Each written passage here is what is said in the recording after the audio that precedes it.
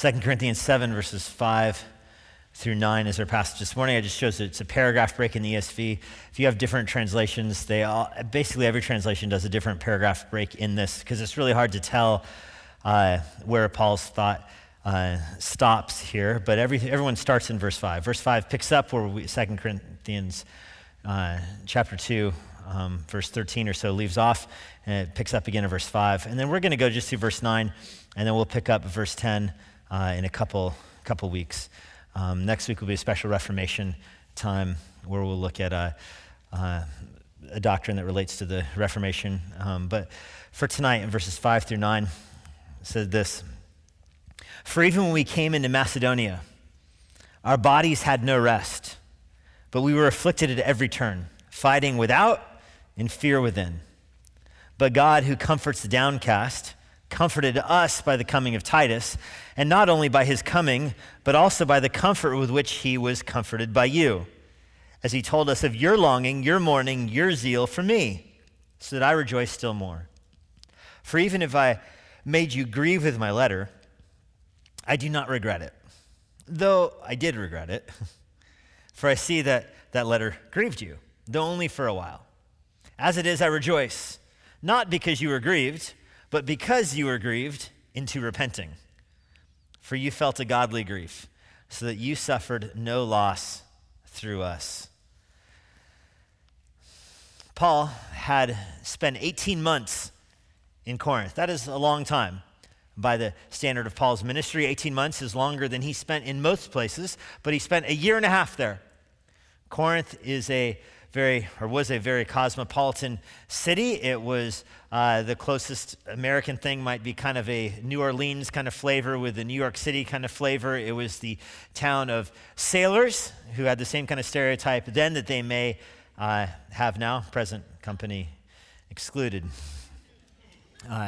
The topography of the land had changed over the years, and so there's all kinds of stories that abound about how boats had to be, even in some places, drug over land and through the isthmus there and the different locks they made. And so it was often a place where people would have layovers, and they would spend days, weeks, even perhaps months, or in Paul's case, 18 months there. As I said, it was cosmopolitan, people from all over the Roman Empire. Many languages were spoken there. There was not a predominant ethnic group. They were loyal to Rome. They were Roman citizens. They, of course, spoke Greek, but there was a large number of Jews there, along with people from Africa and Asia and all over the place. It was a very mixed crowd of people that were there. And so Paul spent a year and a half planting this church there. It is unusual, just by New Testament standards, when you read Paul's letter to the churches, they don't read like 1st and 2nd Corinthians. Paul's letters to other churches are overflowing with love and grace and mercy and joy and all of this. And then Corinthians comes and,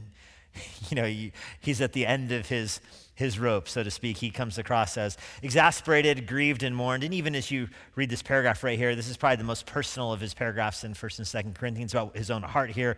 You see, it's very difficult to make sense of even what he's communicating. I diagrammed this passage earlier this week, and it is just, it's a hot mess. He's got in here, "I am so glad I didn't write you, but I am glad that I wrote you.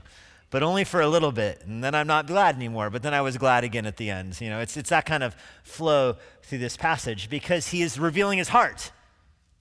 It's about his heart and his affections and his emotions towards the Corinthians, and so that comes out.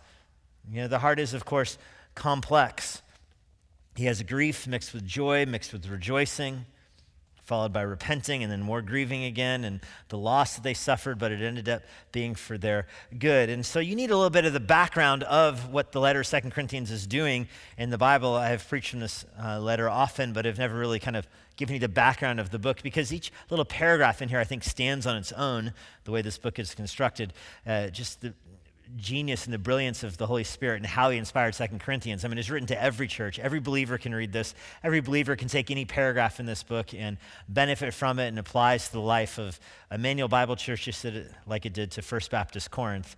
But you do see some personal, they call the occasion of the letter that is important for tonight's passage in particular.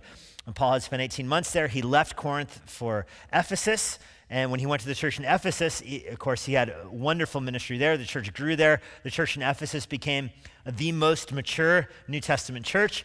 The letters to the 7 churches in Revelation are written in geographic order, of course, but also kind of in descending order of how strong and mature the church was. And that comes across. The church in Ephesus was probably the strongest and most mature of the churches. They had Paul as their pastor, Timothy as their pastor, Titus was there for a while, John was their pastor. I mean, this is like the all-star team pastoring this church one after another. It was incredible. What a contrast with the train wreck that Corinth had become, and it became that way very quickly after Paul left. Even though he was there for 18 months, he leaves, and he's not in Ephesus long before he gets a letter from the church in Corinth asking him some, let's go ahead and call them unusual questions. So after Paul had been there for 18 months, they write a letter to him, and you can piece this together from the questions that he raises in 1 Corinthians. They're asking him questions like, so is it okay that we have women preaching now? Just curious. Quick question, Paul. Is it okay that people are marrying their stepmother? Is that allowed? You didn't really cover that. That wasn't in the FOF class. Yeah, there's sexual immorality, and the sexual immorality is actually being celebrated at communion. Is that okay? Kind of questions. So that's what happened to Corinth. So Paul gets this letter from them, and I think doesn't entirely know what to make of it. There may be some other correspondence we don't really know because the other letters that were sent back and forth aren't given to us in the Bible. Only these 2 letters, 1 and 2 Corinthians are. But there were others back and forth. And at some point, Paul sends Timothy there to see what's going on.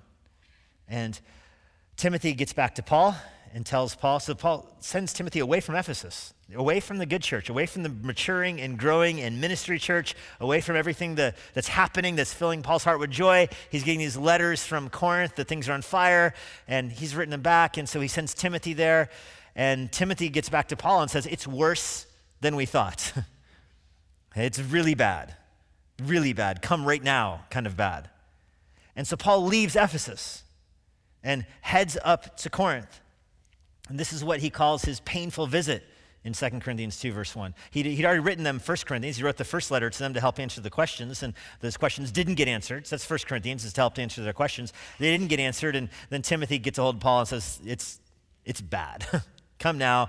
So Paul drops what he's doing. He goes to Corinth, and it's a terrible visit. We don't get much more information than that. We don't get the details of who was opposing him. We don't get the details of what made it such a horrible visit, except that Paul calls it a painful visit. It grieved him, and he says in 2 Corinthians that it also grieved them. Nobody was happy.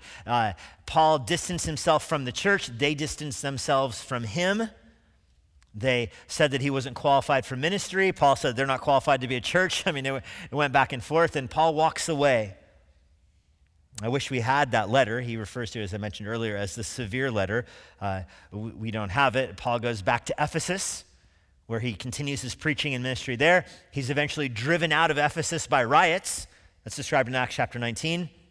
He sends Titus, as they flee, he sends Titus up to Corinth to get a report on what's happening, and he and Titus agree to meet back in Macedonia. Remember, there's no cell phones here. There's no, Twitter direct messages, no email, no Facebook groups, rescue Corinth, hashtag rescue Corinth, everybody wants to rescue Corinth, meet in Macedonia on this date. No, there's no means of communication here. There's an actual riot going on. So get that, first of all. There's a riot. Paul is trying to he's trying to fight his way back into the Colosseum to talk to the crowd, which is just nuts anyway. If you can imagine Paul trying to fight his way through a riot to speak to the riot as if, once they understand that we're not really banishing all of the idols. We're just saying that we're going to melt them down, but we're not really banishing them.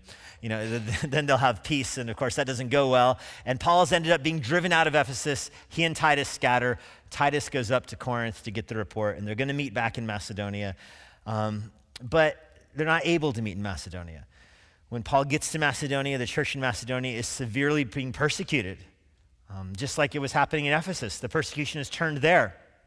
There were a lot of officials in Macedonia from Philippi, and Paul had caused a little bit of a disturbance in Philippi, if you remember, and it's not really fair to blame Paul. It was God who struck it with an earthquake and destroyed the whole jail, and the Christians got free, and it was a big catastrophe. It was a literal earthquake. And so people are upset. The Roman officials are upset with Paul. They blame him and his preaching. And those Roman officials are in Macedonia, and Paul arrives in Macedonia, and they're there, and Paul's not able to stay there. You know, he shows up in Macedonia, and it's like his picture on the wall at the post office kind of thing. Be on the lookout for this guy. Goes by Paul, may have an alias, Saul. Don't fall for it. And so he leaves Macedonia, and he's restless. He had an open door for the ministry there. Remember, he had the vision of the man in Macedonia saying, come, help us. But he can't stay there. It's just too chaotic. And that's what the outside world sees. And nobody accuses Paul of being a wimp or of, avoiding persecution. I mean, how many times was he beat almost to death? So you can't say, oh, Paul, you should have stuck out in Macedonia. You had the vision with the guy with the Macedonian hat on or whatever. I mean, hey, you should have stayed there. I said the Macedonian hat thing. I have no idea how Paul knew it was, a guy from Macedonia. I think it might have been appearance or something. And so, Paul, you should have stayed there, minister there. But he didn't. He left. But here in 2 Corinthians, you get a hint why he left. He left because he was so concerned for what was happening in Corinth. He couldn't stay in Macedonia and endure the persecution without knowing the result of what had happened in Corinth. He's written them multiple letters, one of which we have in the form of 1 Corinthians, another of which was a severe letter that didn't go well. He'd visited them, didn't go well.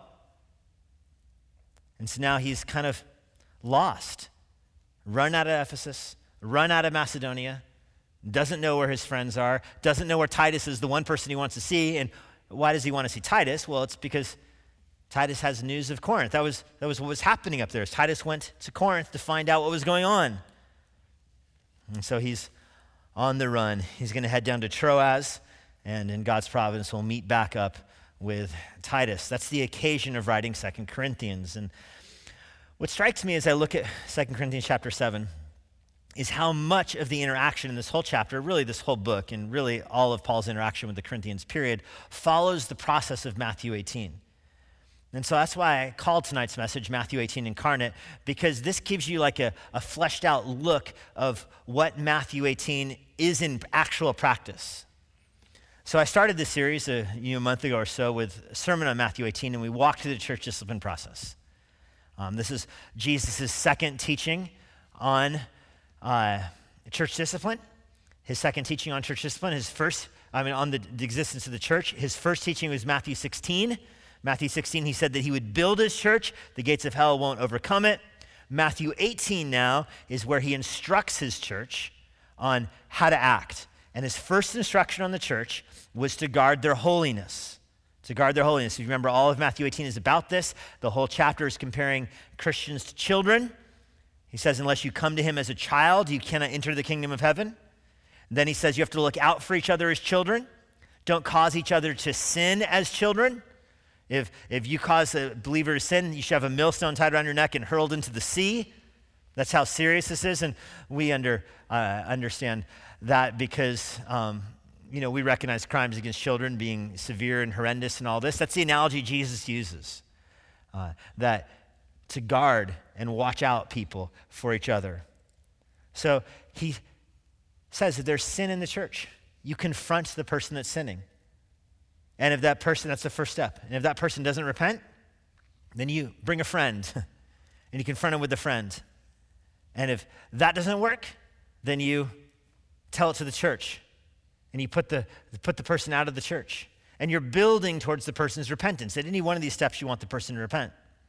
And when I talked about that a few weeks ago, if you recall, we went through Matthew 18.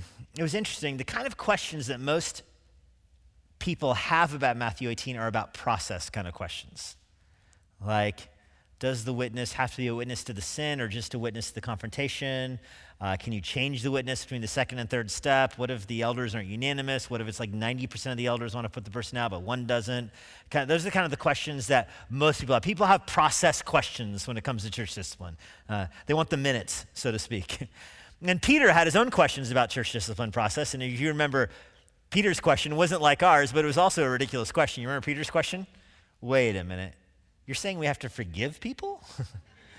That's where Peter was like, pull the car over. Wait, you said we forgive them if they repent? We got ramped up and everything. We told the church, what do you mean forgive them? Certainly you wouldn't want us to forgive them twice or 7 times. That was Peter's question, remember? But it's interesting, when you see Matthew 18 lived out, when you see it lived out, it's much more person-oriented and much less process-oriented. It's much more about the affections and the heart. It's about the people involved rather than the rules that are involved. And so that's where we pick up tonight. Let me walk you through the 4 steps of Matthew 18. First is that you confront the person in sin. And we're going to see with all 4 of these, I'm going to show you the pastor's response to this, that the pastor is afflicted. That's the word Paul uses. In confrontation over sin, the pastor is afflicted. Now, I say pastor in the outline. 2 Corinthians really is a pastoral epistle. It's about the heart of the pastor, the one who pastored both the Ephesus church and the church in Corinth. And so I have pastor in these points here because it is very much a pastoral epistle. But these points apply to any believer that is confronting somebody else about sin. I'm sure you would feel these same affections in your own heart. I chose to keep it with pastor because this is probably Paul's most personal interaction here. And it's very hard to tell how much of his affections for the time in Corinth flow from him being a pastor versus him just being a Christian. And I don't think that's a distinction Paul would even make himself. If you were to ask Paul how much of your affections and how much of your grief for the Corinthians is because you were their pastor versus because you were their friend, I don't think he would understand the question. They're so conflated in his mind. I don't think it's divisible to him. And I think that's healthy. I think he views his church as his friends and his friends as his church.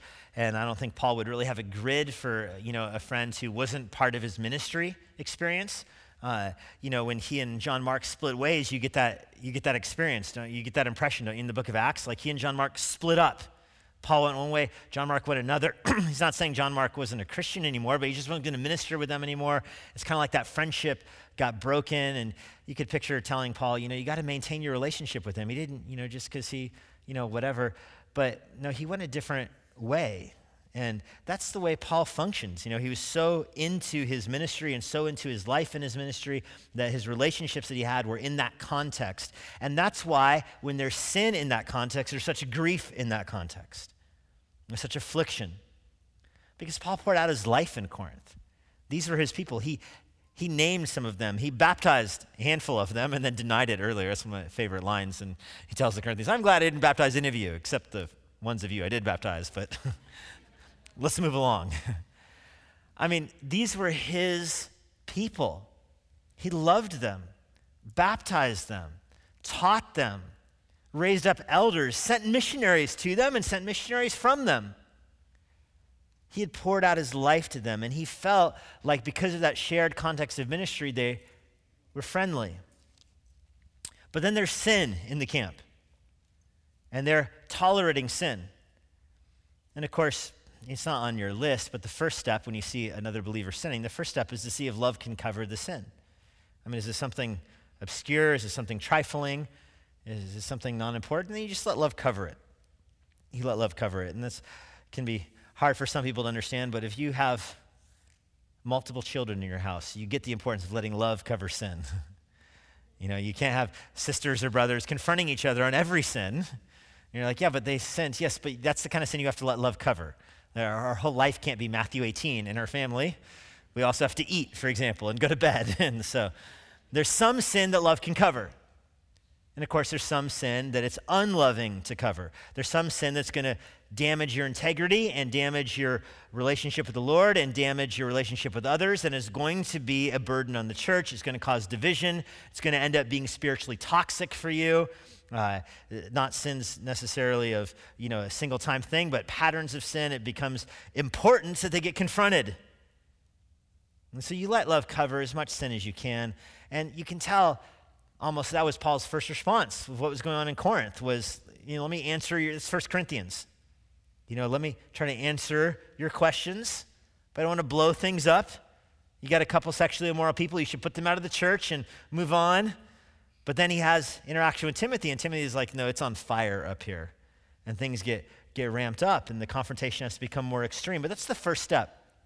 When you see somebody in sin, if love can't cover it, you have to confront it. And you have to say, this is sin. This is wrong. This is not appropriate. You confront the sin. And that's very hard for people to do. Very hard for people to do. In fact, I think it's almost harder to start at the first step than it is the second, third, or fourth step. In a sense, at least in my own heart and my own experience in pastoral ministry, in a sense, the first confrontation is the hardest one. Once you get the ball rolling with the first one, the others kind of roll into place. But the first one is hard to tell somebody, like, listen, I see this pattern of sin in your life. I see this is sin in your life.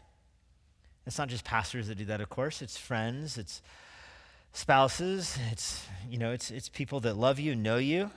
Those you spend the most time with are probably the ones that are going to see your sin the most. And so it's very difficult to confront sin in someone's life.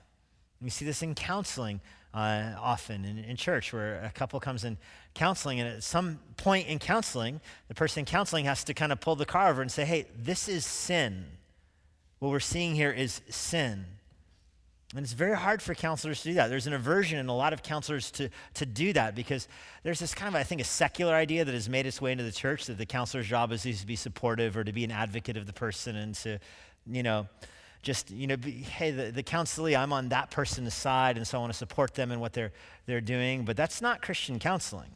Christian counseling isn't being an advocate or support for whoever's in front of you, because the person who's in front of you, I don't know much about the situation, but I'll tell you this, the person in front of you is a sinner. Amen.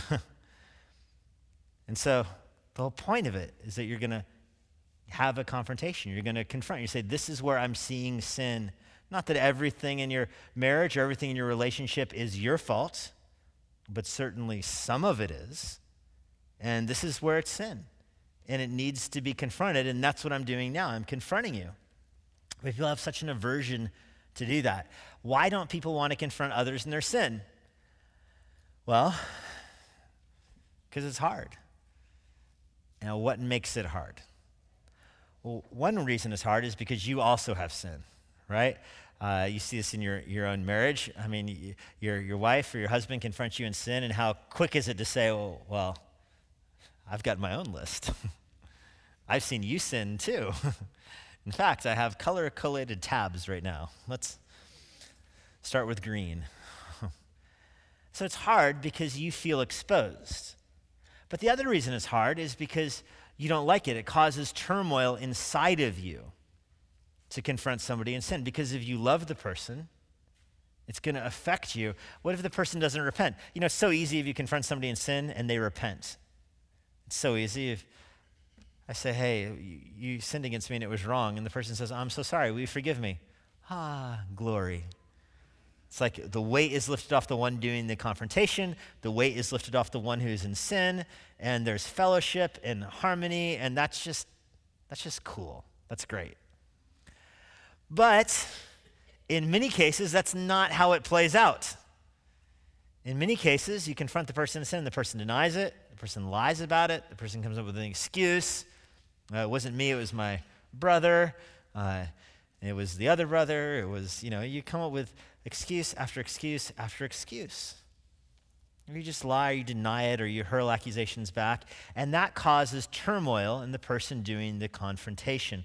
In fact, the word Paul uses here is affliction. You see it in verse 5. When we came to Macedonia, our bodies had no rest, but, and that word but is a contrast word. Not and we were afflicted. You would expect to see and, but he gives a contrast word. We came to Macedonia, but we were afflicted. Well, Macedonia is on fire with persecution when Paul comes there. So it wouldn't be surprising that he would feel turmoil in Macedonia. Christians are being persecuted. But Paul is distinguishing in his mind here a very important distinguishing feature. He's going to reiterate that Christians are being persecuted, but that is not what was hurting him.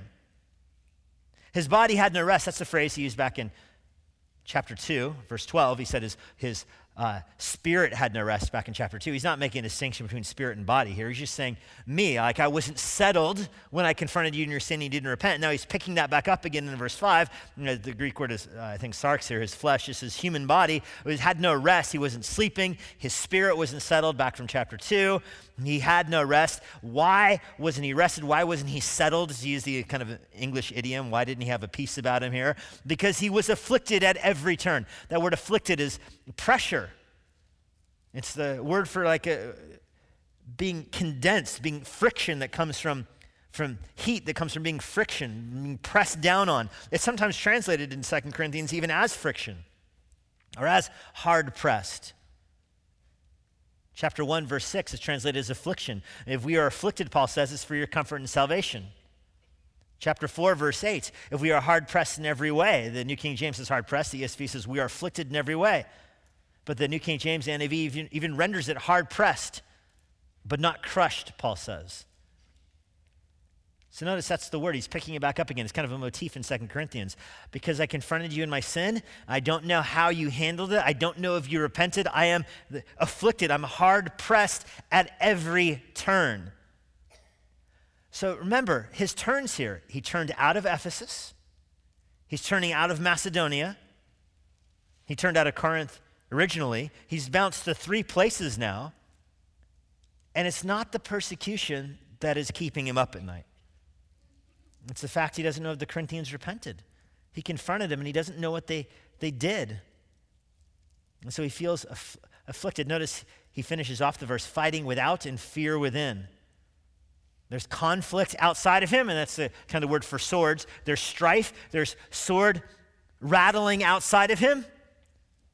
And there is a fear, a turmoil, an anxiety inside of him. Which one do you think scares Paul more? It's not the swords. Paul is not concerned with the external tension.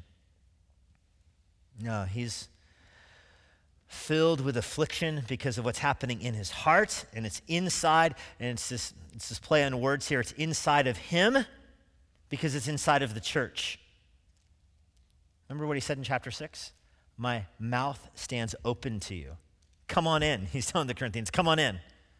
My heart, chapter 7, stands open to you. Verse 2. So make room in your heart. Saying, I want to go in your heart. You need to come in my heart. My mouth is open, chapter 6. So come, let's join. This is inside.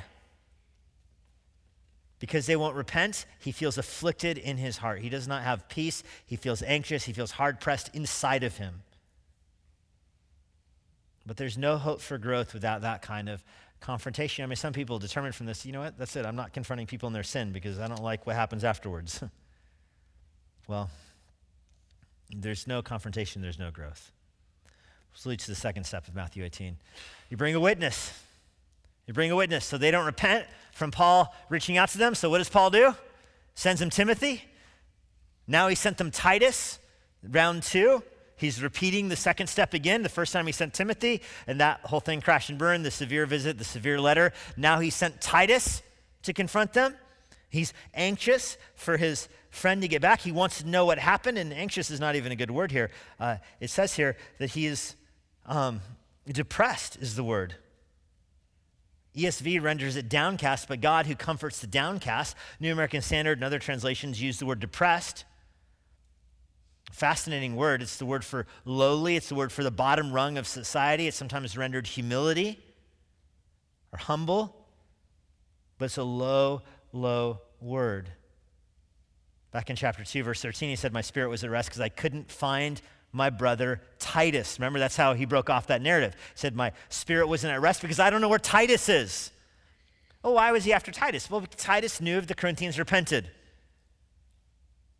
So in our text tonight, he's bouncing everywhere looking for Titus. Goes from Macedonia over to Troas, looking for Titus there. He's hoping to intercept him on the road up to Corinth. He starts making his way back towards Corinth, and he hopes to run into Titus on the road there maybe. I read this kind of stuff, and I think, how crazy is traveling back then? I mean, how insane is it? You remember some of you might remember the era before cell phones. You got to call somebody from a payphone, and they're circling in the park. They leave their house to pick you up at the airport, and they don't know what's happening. It was the world. I can't believe my parents let me out of the house by myself. It's crazy. And tell you, hey, if we're not home when you get home, we'll be back, in a couple hours kind of thing. It's like, okay, that was life. It seems like a totally different world right now. If you don't know where your kids are for 5 minutes, you hit the fire alarm right now kind of thing. Think about Paul traveling. I don't know what city in Europe Titus is in, so I'm going to walk to another one and look for him. Wow. And on his way, he's just so despondent, would be another way to translate the word. He's so cast down. Things are bad for him. Why were things bad for him there? Well, intense persecution, of course, in Troas. Also, Eutychus fell out the window who's preaching and died. So that made him a little bit despondent. But Eutychus resurrected, that happened there also. So that just put him back to worrying about the Corinthians. He's downcast. Romans 12, verse 16 says, don't be haughty, but associate with the lowly. This is the same word. There it's translated lowly. That's where Paul says, my spirit is down, it is low. And when you start to study this word, you realize there's a little bit of a contradiction in the Bible about this word, like a healthy spiritual contradiction, where Romans 12, 16 says you want to associate with people who are lowly. 1 Peter 5, verse 5 uses the same word. It's translated humility there. There, Peter says, clothe yourselves with humility. James 4, verse 6, God opposes the proud, but gives grace to them. The same word, humble is how it's translated in English. That's the same word in all those places. You want to associate with the low. Here it's translated depressed. Paul's spirits are so low, it's depression. And here Americans use the word depression differently, like a chemical imbalance kind of thing, low serotonin. That's not how Paul's using this word. It's not about serotonin. It's about, I don't know if the Corinthians are repenting and I am despondent and I don't want to do ministry here anymore. But God gives grace to people who are in that situation. When you understand that Paul says associate with those kind of people, you start to get a picture of what God's after in the church. What Paul desires in the church is a humility. But what causes that humility? You're aware of your own sin.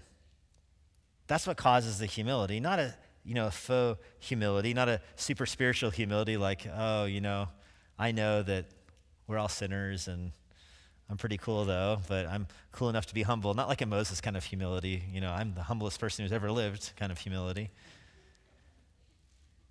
But a spiritual humility that comes from actually being low in your heart, from realizing your sin in your heart, that causes you to be low, that causes you to go down.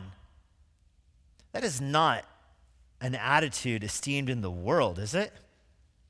I mean, that's the kind of thing when you're doing the questionnaire for your security clearance, if you put that, you would get denied. Do you feel depressed often? Yes. But this is an attitude the Bible esteems, that you go down, down, down, down. That word, by the way, is used in one other place in the New Testament. Fascinating use. Matthew 11, verse 29, where Jesus says, take my yoke upon you and learn from me, for I am gentle, and the ESV goes with lowly there. Jesus identifies him with that word, himself with that word. Take his yoke upon you, Jesus says, because he is gentle and lowly. And Jesus has a modifier after it. Jesus is gentle and lowly in heart, he says. In other words, Jesus' own heart is down. Jesus is sinless, so he's not down because of sin, but he has descended from heaven to earth. He was rich, to use the language of 2 Corinthians 8. He was rich and became poor. So much so that he says, come to him because he's gentle and lowly in heart, and he will find rest. You will find rest for your souls. So when you are down, you come to Jesus, who himself is low. Jesus goes low to reach you. He goes down to find you. Jesus is not with the high and mighty. That's the marvelous thing about the Savior. He's not with the high and mighty. He's not with the CEO executive style leadership. I think, decades from now, we'll look back at the 90s period of church growth and American evangelicalism with like a look of insanity on our face. Like, what in the world were churches thinking?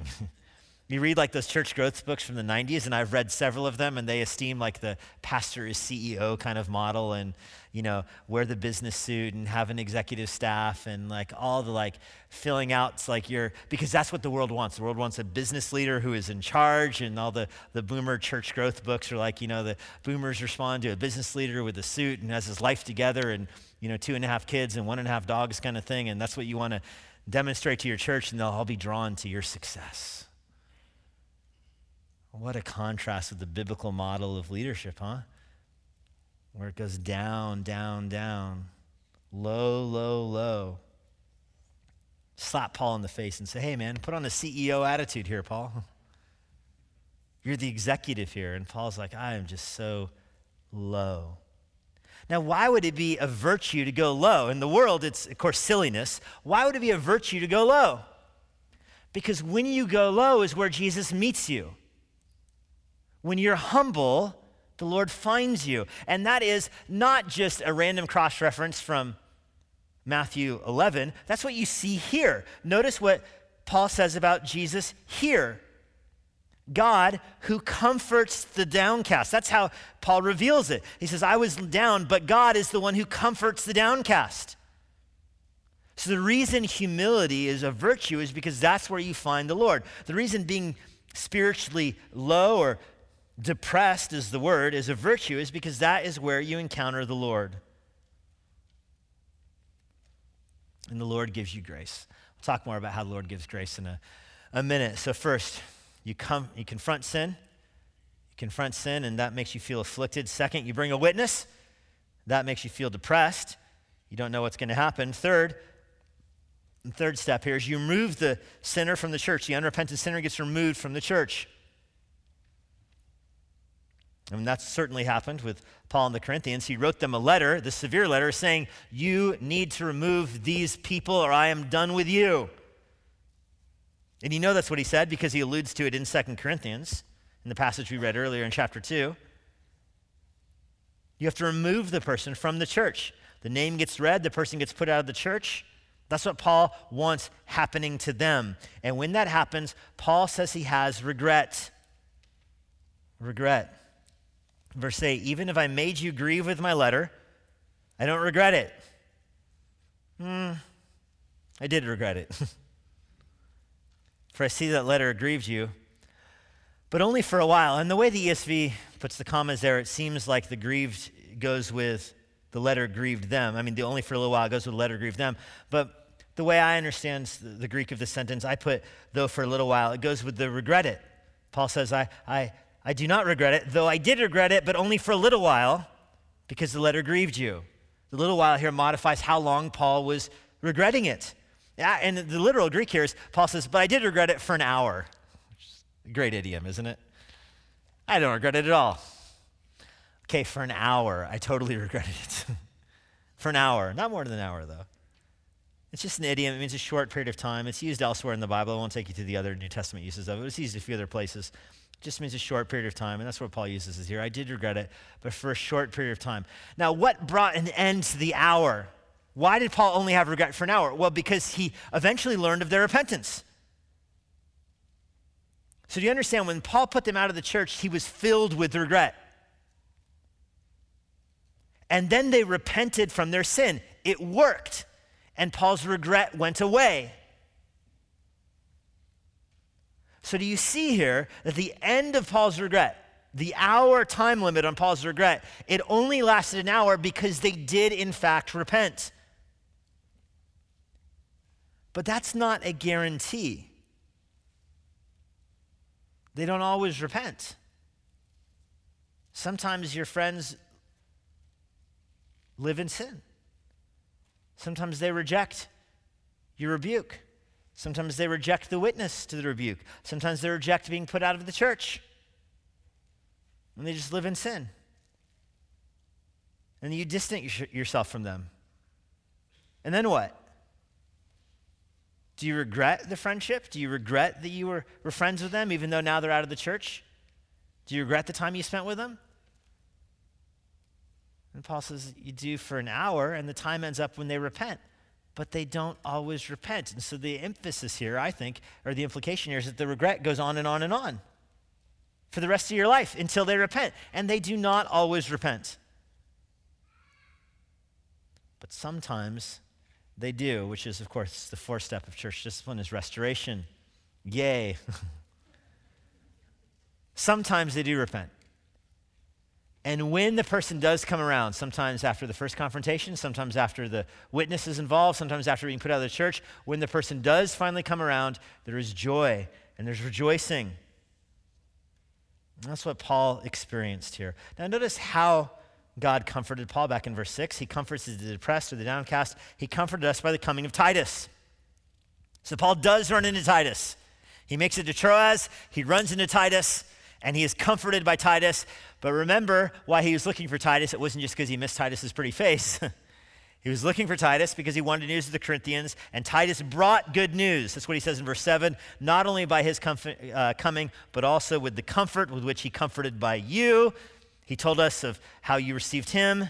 So in other words, Titus says they repented, they received your severe letter well, and they received me coming well, and they want to be restored to you, and they love you, and that's the news that Titus brings. Man, a phone call would have been so much easier. But Titus brings great news, and everything is worthwhile now. When Paul hears they repented, he no longer regrets the letter. When he hears they repented, he no longer regrets his own regret. Because it's all worthwhile. They repented. And now their repentance comforts Paul. Do you see the reverse of how the order normally works? Normally it's the pastor who comforts the afflicted sheep. Normally it's the shepherd who comforts the sheep. But in this instance, it's the pastor who's depressed about a lost sheep. It's the pastor who's sad about a biting sheep. And those are the sheep that come up to the pastor to comfort him and say, we're back. We're not biting anymore. We're back in the fold. We're not lost anymore. And so now it's the sheep that are comforting the pastor. But it's only because the pastor locked the gate that they had to repent. They had to get back inside. Is the pastor sad he locked the herding sheep and the biting sheep out? Yeah, he's sad. But he needed to do it to protect the flock. But yeah, he's sad, and yeah, he regrets it. But then when the sheep repent and come back in, they can bring comfort to the pastor. And the pastor says, you know what? I don't regret it anymore. And that's why that changes what's behind all this back and forth in verses 8 and 9. Back and forth. I made you grieve, but I don't regret it. I did regret it. It grieved you, but only grieved you for a while. I'm rejoicing now, but not because of your grief, verse 9, because you're grieved into repenting. We'll pick up that theme next week, by the way, what it means to be grieved into repenting. That's the focus of verse 10. So we'll save that for our next time in 2 Corinthians 7 a few weeks from now. So we'll get back to that. But notice Paul has no regrets because it actually produced repentance. Now you see the repentance, very interesting observation that Paul or Titus, I don't know who makes it first. I think Titus reflected it first to Paul in verse 7. How do you know the Corinthian repentance was genuine?